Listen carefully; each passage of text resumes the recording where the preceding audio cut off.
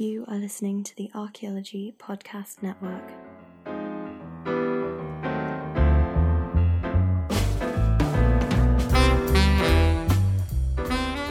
Hello and welcome to the Anarchaeologist, bringing you the best in archaeology podcasting.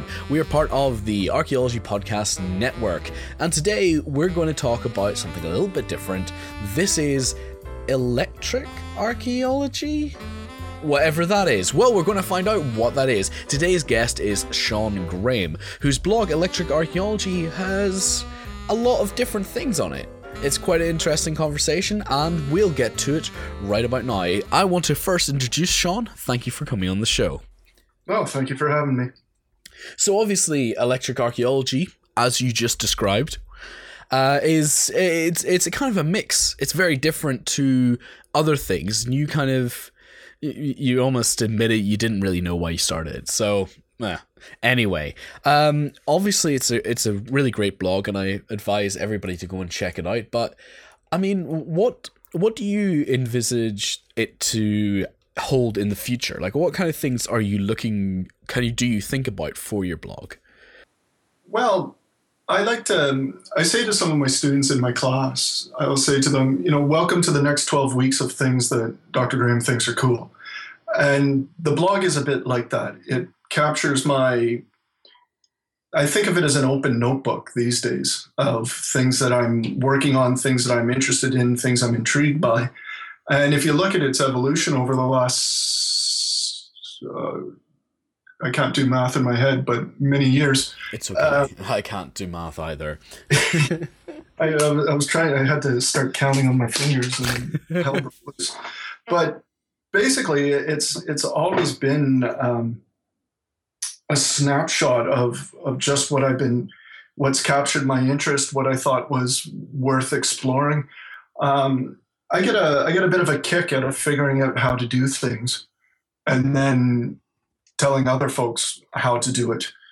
I guess it's not for nothing, I suppose, that my Twitter avatar is a minion, but it's where it's going in the future. I don't know. I like using it to highlight the work that my students are doing now. Of course, when I started it, I didn't have students. I was off in the academic wilderness. I was hustling to make ends meet. So it was really just it was a blog just for me, to make me feel like I was academic and contributing to the wider world somehow. And astonishingly, people found it and found value in it and found useful things in it. And it directly contributed to my current position. I don't think I would have gotten the job if I hadn't have started giving away everything on the blog. Yeah. You can't hoard stuff. So I gave it away, and it actually came back to me, if you see what I mean. Yeah. No, that's one of the great conversations right now, especially about open access archaeology. Talking about, making stuff available for everyone is beneficial to everyone. Although there's always, the old fogies who just want to hold on to that precious knowledge. But don't worry. People like us, we'll spread it to all the ends of the earth. There's an interesting point, and it's something I've hit into over the last number of months, is what is digital archaeology? Because digital archaeology, for one person, means doing digital reconstructions. Another person, it means digging through a hard disk. A third person says, it's just going back through archives on the internet. So, am I making sense here about the problem with digital archaeology? What does it mean? So it would be cool to hear what your opinion is, and why did you call yourself, or your blog, Electric Archaeology? Well, I started blogging in 2006, I suppose, and I had graduated with my PhD in 2002, and the demand for Roman stamped brick specialists in Eastern Canada was rather thin on the ground at the time, as you can imagine. I like that. I did a stint teaching high school for a while and doing heritage consulting and different things. And in about 2005, I persuaded Professor Leah Sterling at the University of Manitoba that archaeological agent-based simulation of Roman society would be a good thing to do. And so she brought me out to Winnipeg, and I spent a great year building simulations and models and that sort of thing. And I had a very static and very boring web page to disseminate my models and to communicate my code and so on and so forth. But I lucked out tremendously. A fellow at Brock University in Ontario, John Bonnet, saw that, came out to the CAA in Fargo in 2006 to hear me talk about these things. And he started passing me job notices and information, calls for papers, that sort of thing, connected with this new digital humanities shtick. And one of those that came through was for the first digital humanities workshop at the University of Nebraska in Lincoln. So I went to that to show off how my practical necromancy with agent-based models. And I met Alan Liu there, and Thomas Ayers and lots of really important folks who said, we really like your stuff, but why aren't you blogging this? What's wrong with you? They didn't put it quite like that, but the essence was, if you're not making your stuff public in a way that people can find it, then why bother? Who are you talking to? Who are you reaching? And so I sat down and started thinking, okay, well, blogging, all right. Well, I want to blog about my agent models and so on and so forth. And electric archaeology just seemed to roll off the tongue nicely. I like the glottal stops there in the vowels. And that's a very long-winded way of saying I don't really remember why I called it electric archaeology.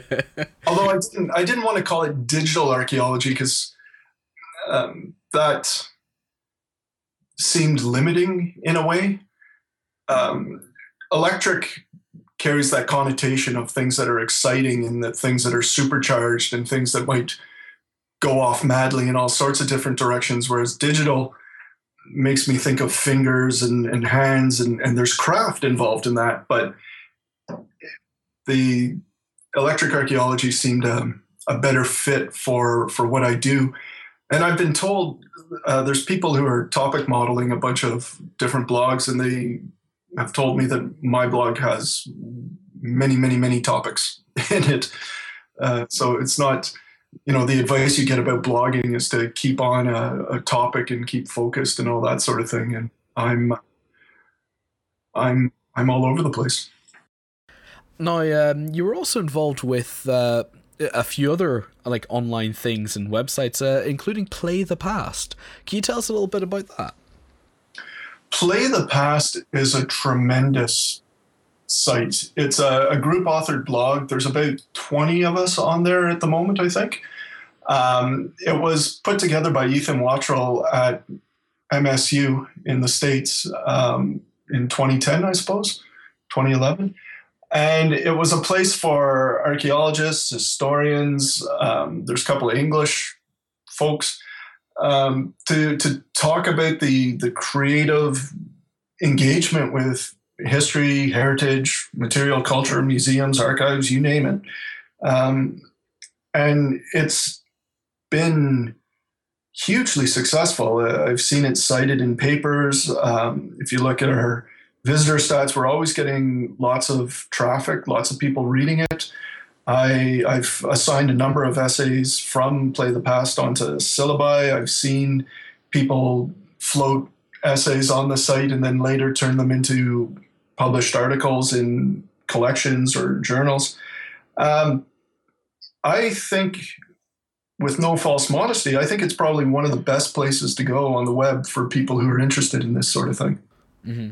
Oh, wow. Well, I mean, if you say it's great, it's got to be great, eh? Well, And of course, it's a topic that's been reached many times on this podcast. We've had, I don't know if you know Andrew Reinhard. Yeah. He's made quite a few. He's been on a few shows here. We kind of love him for some reason. He just keeps coming back. He's punked his way into our hearts, and as always, it's a really, really cool thing from my point of view, because I think I was a gamer at one point. Not sure right now because of everything else, but I'm a big fan. I don't know. Are you a gamer?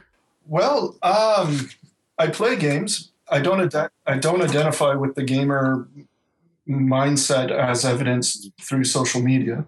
Oh, okay. Obviously, that's recently it's been a bit all over the place. I like to think about it. Yeah. But you play video games, right? Play video games. Oh yeah. I teach a class where we write video games. That is really cool. Honestly, like so what do you usually code in? Like how do you make, or what do you kind of do with the video games? Like, tell me about this class. Okay, well, it's History 3812A at Carleton University. And you have to take students on an evolution, right? Because we as a culture, as a society, have done a really good job of hammering into people's heads that historians write essays and that is all that they shall do. And if they make films or documentaries, then they're somehow sellouts or less serious or popularizing. So in 3812, I framed the whole class as an exploration of how do we write good history through gaming? How do we write scholarship? So it's not about studying the representation of the past in video games. It's not about teaching people about the past through video games. It's about actually figuring out how to write about the past in the same way you would make an argument in an essay, and we teach you how to do that. I'm going to teach you how to make an argument through games. So we do a lot of the reading. We play games. We watch how each other play games to figure out how people actually engage with them, what kinds of things people do. And we start off with Twine. I don't know if you've used that at all. I'm not familiar with it, but I'm not sure if my listeners will be familiar with it. Could you kind of briefly describe what it is? Okay, Twine is you can find it at twinery.org, and it is a environment for creating interactive fiction. If you remember the old Choose Your Own Adventure books, at its simplest, a Twine can be rather like that. But you can add JavaScript to it. You can do quite clever things with loops and variables and so on. And for students who've never engaged with thinking algorithmically in the first place, it is close enough to being like writing an essay that it doesn't feel too scary, but it is far enough away from that it starts fostering these habits of thought about how you generate an argument at one step remove, right? So oral historians talk about sharing authority with the people that they interview in order to write history. In this class, we talk about sharing authority with the algorithm that somebody else has created in order to generate history through the emergent dynamic of the player interacting with the code. And so they start with that, and by the time we're done, they actually end up building Minecraft worlds that express good history. All right, and that's always obviously a challenge because, as noted on this show before, there's a difference definitely between archaeology in video games as almost like just a texture, like a retexture, and it's just a skinned thing placed upon standard mechanics. So what? Yeah. And that's obviously not what we want to do. We want to actually have something that's far more engaging. So, I mean, how do you see people becoming better at developing historical games? Because obviously there's a lot different between, like, for example, you take a game like, I'm just trying to think of an RTS game, and I have, let's say, StarCraft. Imagine you modded StarCraft and you put it into, like, you put them into little Roman suits, but you still played them with the same mechanics in StarCraft. It wouldn't be a historical game just because you put some Roman outfits on them. No. It's the engagement has to happen at the level of the mechanic and the level of the code. So what's a historical mechanic then? Well, that's the 79-cent question right there. I've only got pence. So actually, wait, give me a second. I've got 40p. Is that worth 79 cents? I did my grad school at Reading, and 40p would get you a cup of coffee in the junior common room. So really, jeez, yeah. What kind of coffee was that? Well, it would take the enamel off your teeth, but other than that, it was good stuff. Sorry, go on.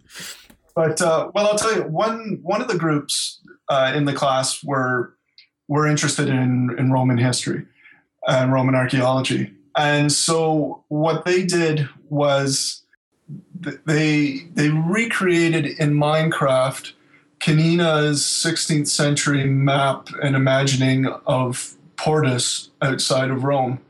So you've got a 21st simulacrum of a 16th century imagination of first century ruins. And they decided to deliberately mess with Minecraft's open world ethos by casting the player in the role of a dock slave, a warehouse slave at Portus. And so by putting that juxtaposition, by limiting the agency within a game where everybody knows you're supposed to be able to do anything, they were trying to make a larger point about slavery, Roman world, within that particular, the patterns of articulated spaces and how that creates particular sorts of social interactions and where you can go and where you can't go and that kind of thing. But surely that relies a little bit on a bit of prior knowledge, doesn't it? Well, it's very rare you come to any topic completely cold. That is true. That is true. Those are really quite fascinating things. So how can I get onto this course? Because this sounds actually, seriously, I want to do this. Do you have a long distance one? Please tell me you do. I do do it as openly as possible. That's a key part of the philosophy for my teaching, is that there's no point in doing work for an audience of one or an audience of zero. I mean, you have 40 students and they all write you an essay and you've got 4 days to grade them all. You're not really giving it your full attention, are you? So they typically, I'll use a blog to house everything. And as much as a person could come to that blog and see all of the materials that I'm giving to students, all of the instructions I'm giving to students, all of the readings, all of the background, all of the ancillary stuff. The only thing they don't get is the Sean Graham show. But I would like to turn that particular course into a fully, officially online Carleton University course. Well, you've definitely got a test subject over here, and I'm pretty sure there's quite a few listeners here who would also like to give it a shot. Well, next year I will be teaching a fully online course on data visualization, big data, data mining, that kind of thing for history writ large. And so all and any archaeologists are more than welcome to take it. And the philosophy there is I'm putting it all up on GitHub, and I want people to fork the materials, to take their own, to improve it, to again, giving it away in order to retain control of it, if you see what I mean. It's really funny. I'm sure there's anybody who hasn't used GitHub before does not know what the hell forking is, but it's basically sorry, go on. You probably got a better explanation. It's I provide the initial bit of materials, and then as people copy it, they and develop it in their own turn or adapt it or add to it, the material grows. So like a fork in a tree, different branches start splitting off. And the nice thing about GitHub is that a person can take a branch as far as they want and then say to the person who started it all, here, my stuff is really nice now, why don't you bring it back? And so the branches get merged and you get this crazy wickerwork thing happening over time. So it seemed to me that there's no point in building an online course that forces everybody into a walled garden where the outside world can't see what you're doing, can't interact with you, especially when we're talking about things like games or digital methods or public archaeology. I mean, that just doesn't make sense to my mind. So by putting it all on GitHub, I allow folks to take all of those materials. GitHub keeps track of where stuff goes, so it functions as a kind of citation. And we make it better, because Lord knows I've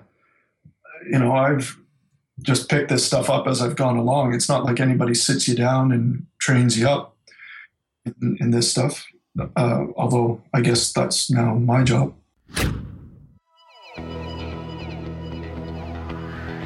All right, we're here with Jordan Harbinger from theartofcharm.com again, and we're talking about the Art of Charm podcasts. And over the last month, we've had some people write in and comment about the Art of Charm, and they want to know a little more about it. So, Jordan, can you tell us a little more about what they can find on your podcasts? Yeah, absolutely. I know that the term sort of like networking and relationship development is all vague and everything. So basically, we focus on a lot of things, very broad topics. Our toolkits are focused on things like body language, eye contact, vocal tonality, business networking, negotiation, relationship management, etc. But we also branch into other topics like I had a guy on the show named Brad Salas, a guest, and he talked about millennials and how they can relate to their bosses better, their boomer bosses, and how boomer bosses can relate to the new millennials better. Because as you can see in workplaces, guys are butting heads, and it's kids are so dumb these days, and it's old people don't get it. And it's just like, if we can bridge that gap, we can be more productive. So we gave a lot of practical exercises and steps to use that.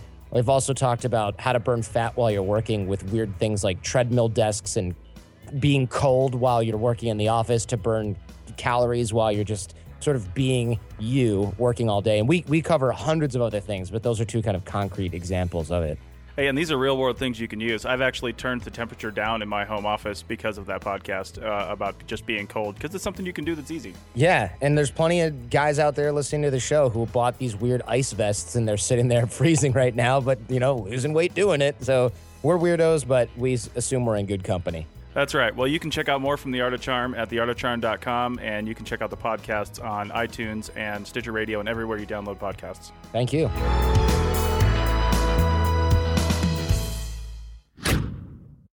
You mentioned, of course, public archaeology. Public archaeology is quite a big thing over here, definitely in the UK, and it looks to be something that's going to get bigger and bigger and bigger.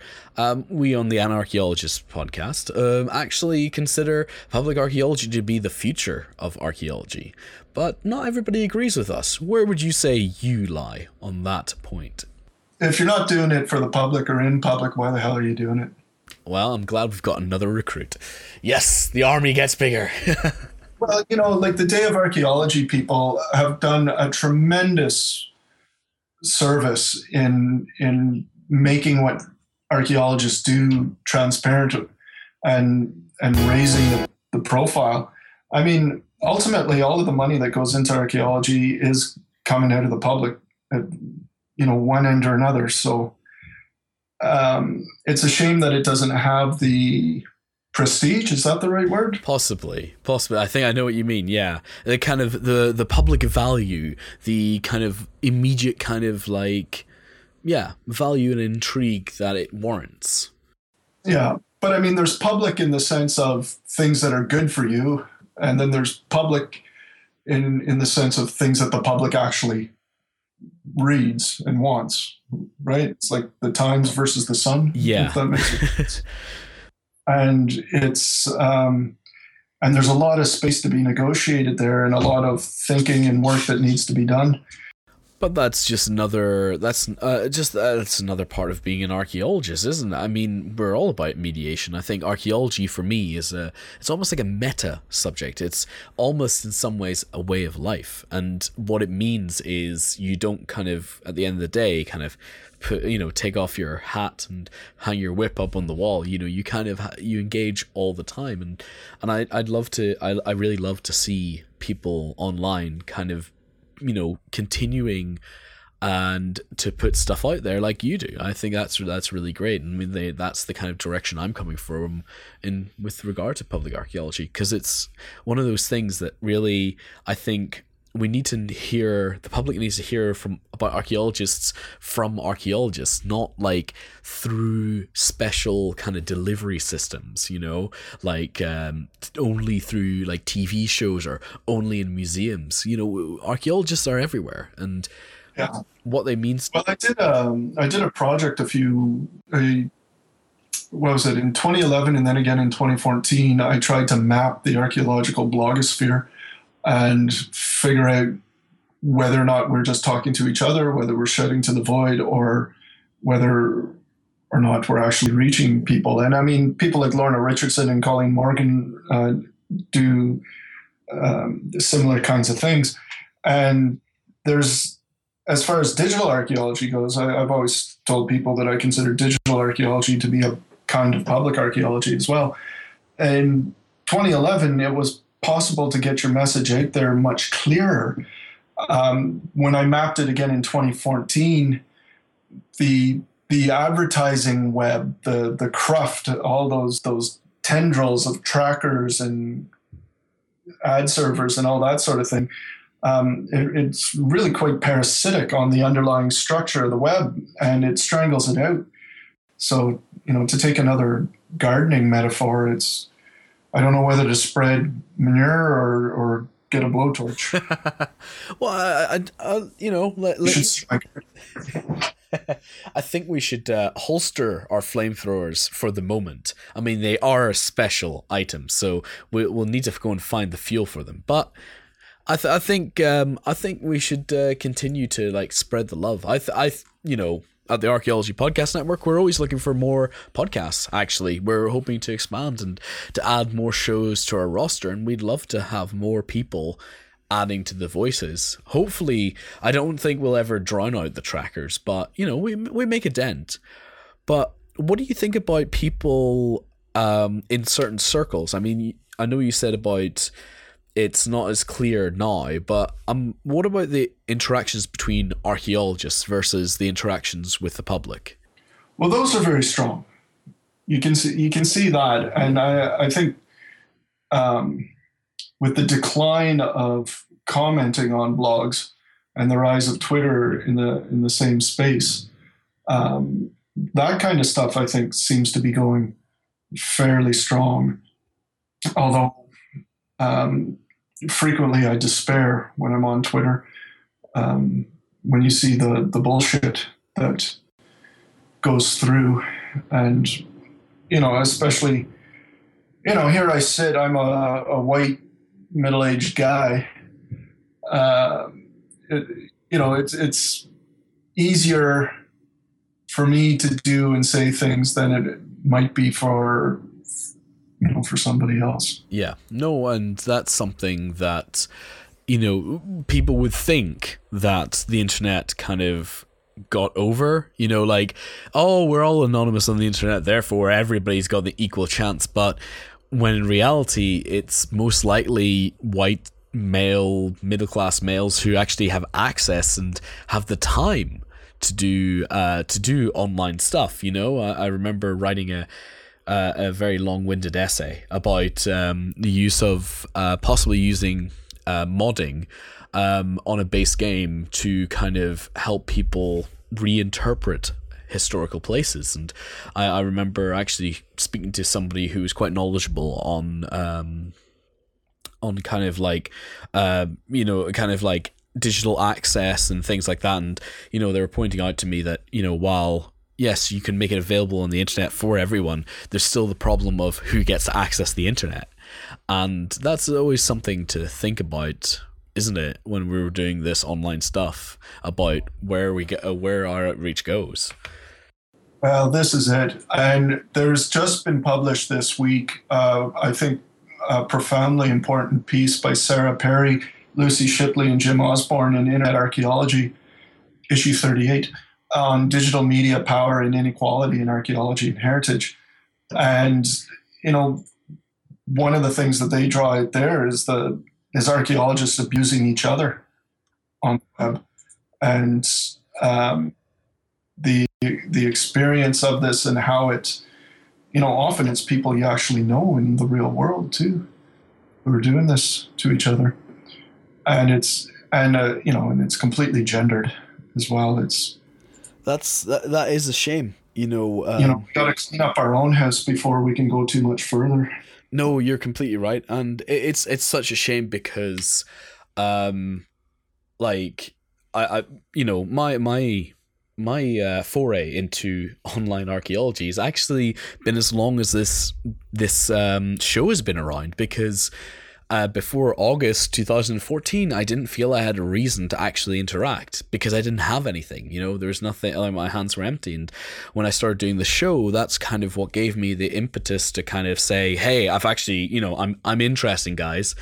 But what I've noticed actually on my Twitter feed is that a lot of the archaeologists I follow are actually women, and like I didn't notice it until somebody like kind of asked me, because we're talking about gender in different places, and they had asked me, like, in archaeology, what's the balance like? And I said, well, I've always found it, on the level of archaeologists, very, very balanced, even almost like tipped slightly towards women.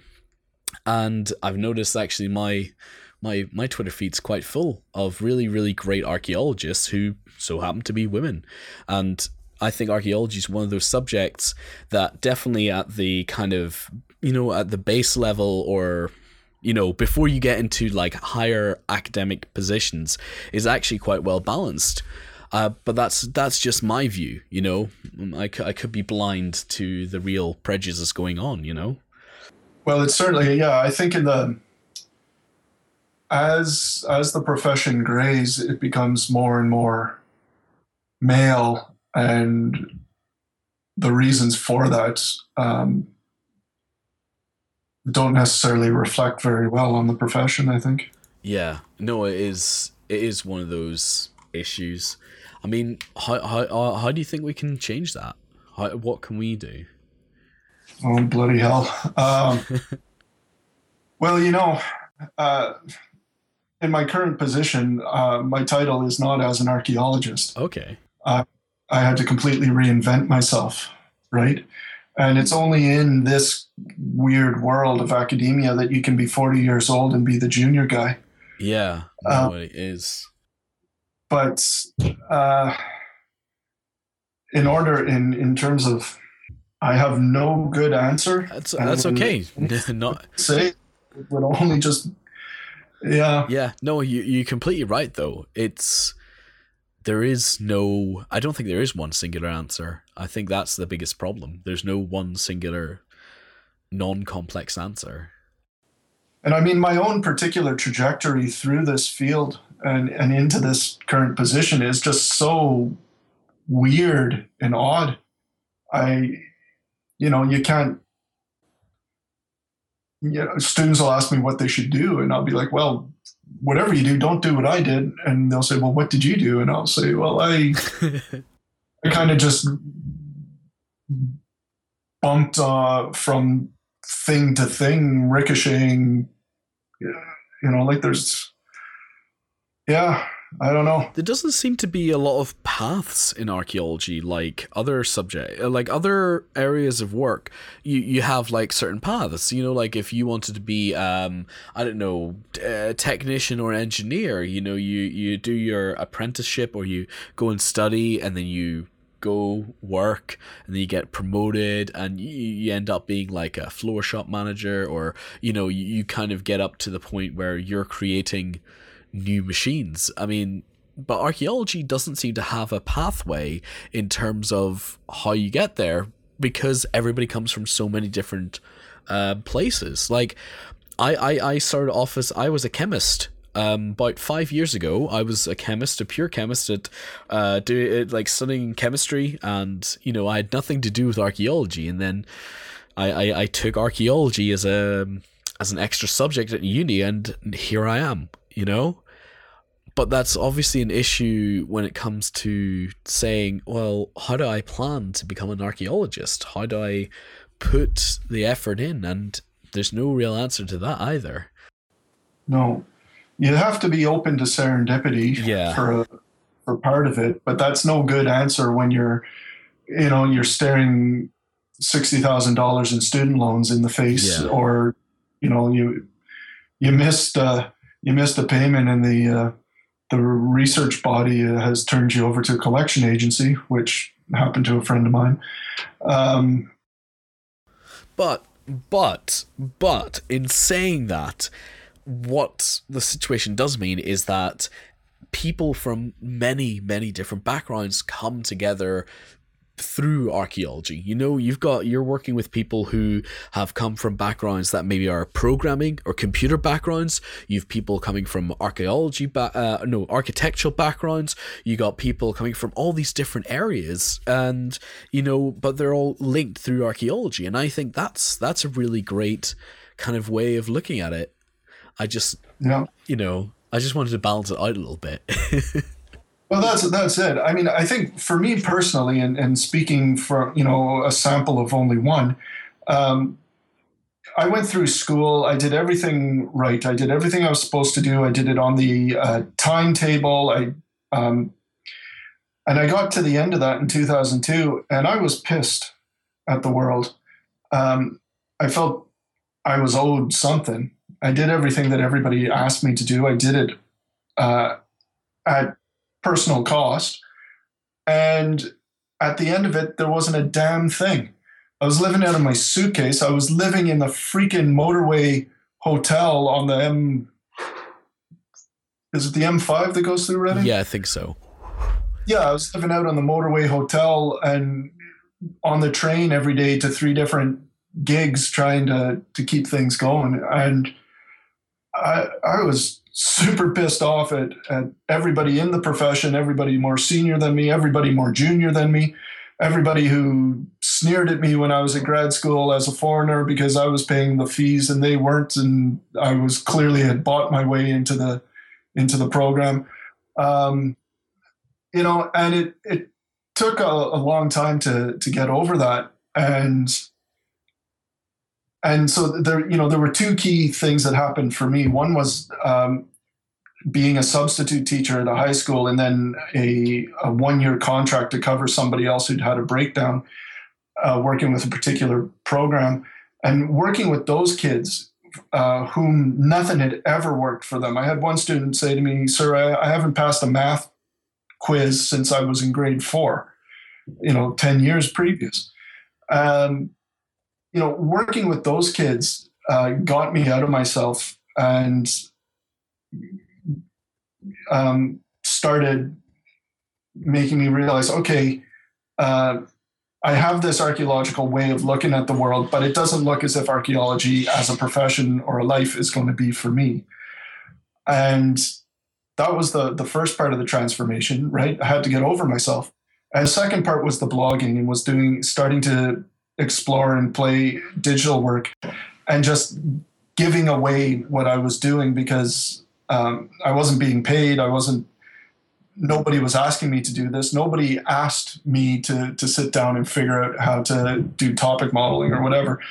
And giving that away started giving me a position where I could start saying stuff because there were few voices, right? So I was by no means the best voice to listen to, but there was stuff that people could find. And when eventually things started shifting in academia and in the world more generally, I was positioned all of a sudden to actually say in good conscience, actually, I can do that. I am the person you are looking for. These are the droids you are looking for. In 94, I was an undergrad and I wrote a paper on why the web would never be useful for academics. So, wow, really? Do you know that actually sounds like, I remember having lost, having a hard disk crash on me, and getting a replacement made me going back and through all my hard disks. And I guess that sounds very much like, the poetry you write when you're like 13. That's really edgy. Yeah. No, I can imagine your paper on how the internet can never be used. Well, sometimes you get that assignment from a prof and you're just so angry about it that you want to stick it to the prof for making you do this stupid thing in the first place. Yeah, well, this was a class on Etruscans, and the assignment was go onto the web and make an annotated bibliography of what you find. So I went to Alta Vista and I typed in Etruscans, and the first thing that came up was the Sex Communist Manifesto. And I duly sat down to write about what a waste of time this whole web thing was. I conceded that email might possibly be useful. Oh, well, at least you were forward thinking in that way. Yeah. So basically that's by way of disclaimer about everything I've said here this afternoon could well be full of crap. No, I think I've really enjoyed listening to a lot of what you've had to say. That's actually really fascinating. I think you're probably the first guest I've had on that's actually we've had this kind of. I feel we've had a connection, Sean. I feel we have a connection, but obviously, it's electric. It is. Oh. And you could say we have a chemistry between us. Another thing that I like to say is all archaeologists like bad jokes. I don't know if you ever. What do you think of that? Do you agree or disagree? All archaeologists. Well, I have published a paper called "Rolling Your Own." So. Oh, dear. There you go. One of your recent blog things was on hearing the past, and obviously I'm very interested in that because obviously this is all about hearing and what people can hear.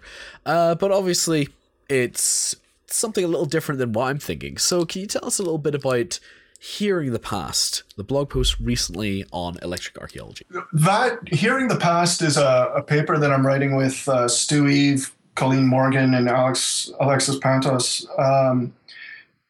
Stu, Eve, and I, a while ago, were playing around with a piece of code from Ed Summers, who's a digital archivist. And he coded up this thing called ICI, which pulls from Wikipedia all of the pages within a kilometer of your location. And it shows which ones are complete and which ones aren't, and so on and so forth. And I started feeding that through a music algorithm because I wanted to make that digital layer thick. The idea being that you would be listening to this kind of ambient techno music, and when the digital layer in that physical place started getting heavier and heavier, the music would become more and more abrasive and abrupt and terrible and noisy and cause you physical pain. So you would have to stop, and it would actually force you to look at where you were with new eyes. Or conversely, places that were thin. Why isn't this place important in the digital world? I've been interested in aspects of augmented reality for a while, but augmented reality through a smartphone or through a tablet is clunky and gimmicky and shite. That's a very good way of putting it. I must say I couldn't have put it any better myself. Well, I've got shaky hands to begin with, and I can't keep the damn camera focused. So, but this is the other thing, right? All this digital stuff privileges people with good sight, physical mobility, hands that work, and sound actually can be more effective and effective when you start looking into the cognitive connections between sound and memory and emotion. So we started playing with that, and Stu wired it into a computerized voice emulator thing. And so now you get all of these, we called it historical friction, and all of these voices overlay and start shouting at you in these thick places. At the Heritage Jam at York last year, Stu and company took that bass gimmick that we built and adapted it to the York cemetery so that, plague pits and mass graves that have no stone clamor for your attention when you hear all of these voices interred within, whereas the monstrous monument that only has one person in it has only one small voice telling you the story. So they called it voices recognition. And we were invited to a unconference at Brock University on seeing the past. And so in typical contrary fashion, we began with, you can't see the past. The past is gone, but you might be able to hear it. So that piece on the blog is our contribution to that conference, which eventually will be published in an open access volume. And I'm really getting quite interested in these other ways of merging the digital with the physical that don't concentrate on sight.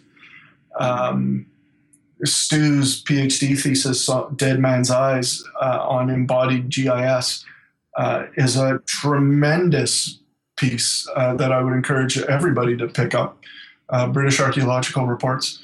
And, I have a student named Hollis who is in a motorized wheelchair, and he would come to class, and the accessible access to our lecture theater actually opened up onto the podium where I was.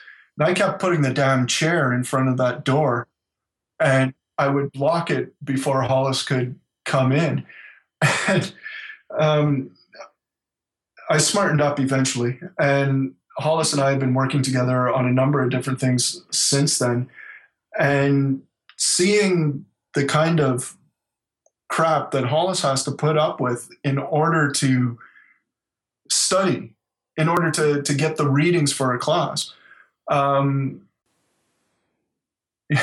said to him one afternoon, I said, yeah, you should go to one of these unconferences. They're really great. People sit down and propose things to talk about, and they build stuff together, and all this wonderful stuff happens.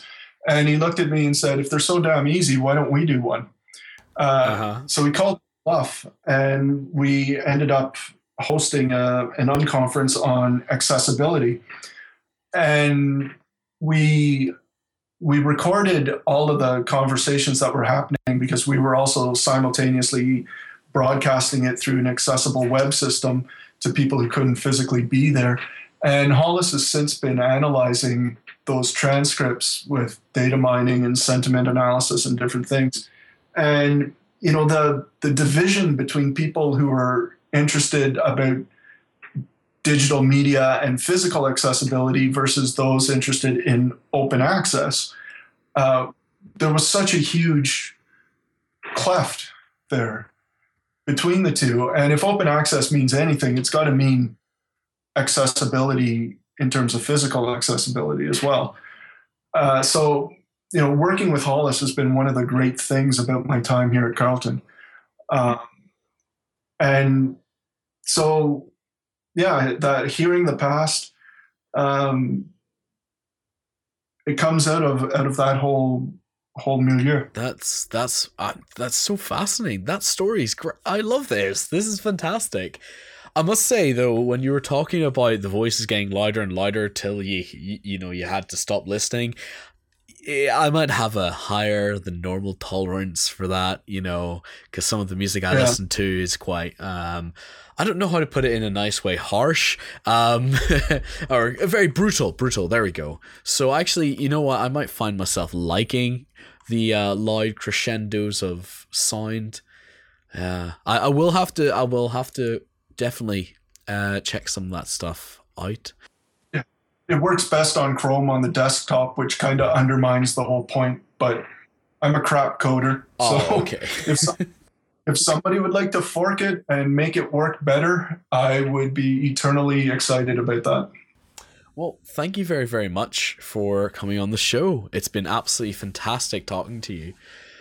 It's been a lot of fun. Thank you for asking. I don't think we actually had a topic at the end there, but I think, for the entire show, I think it was just basically a conversation with yourself. And that's sometimes what you just need. Yeah. Well, if anybody wants to check out your blog, they go to electricarchaeology.ca. All right. Thank you very much for everybody listening. Thank you to my guest. And if you're interested in other shows, as usual, you can head over to the Archaeology Podcast Network for more information. So in the meantime, get forking, get on GitHub, and remember, you can't see the past, but you certainly can hear it here on the Archaeology Podcast Network. Thanks. Fail big or go home. That was fantastic.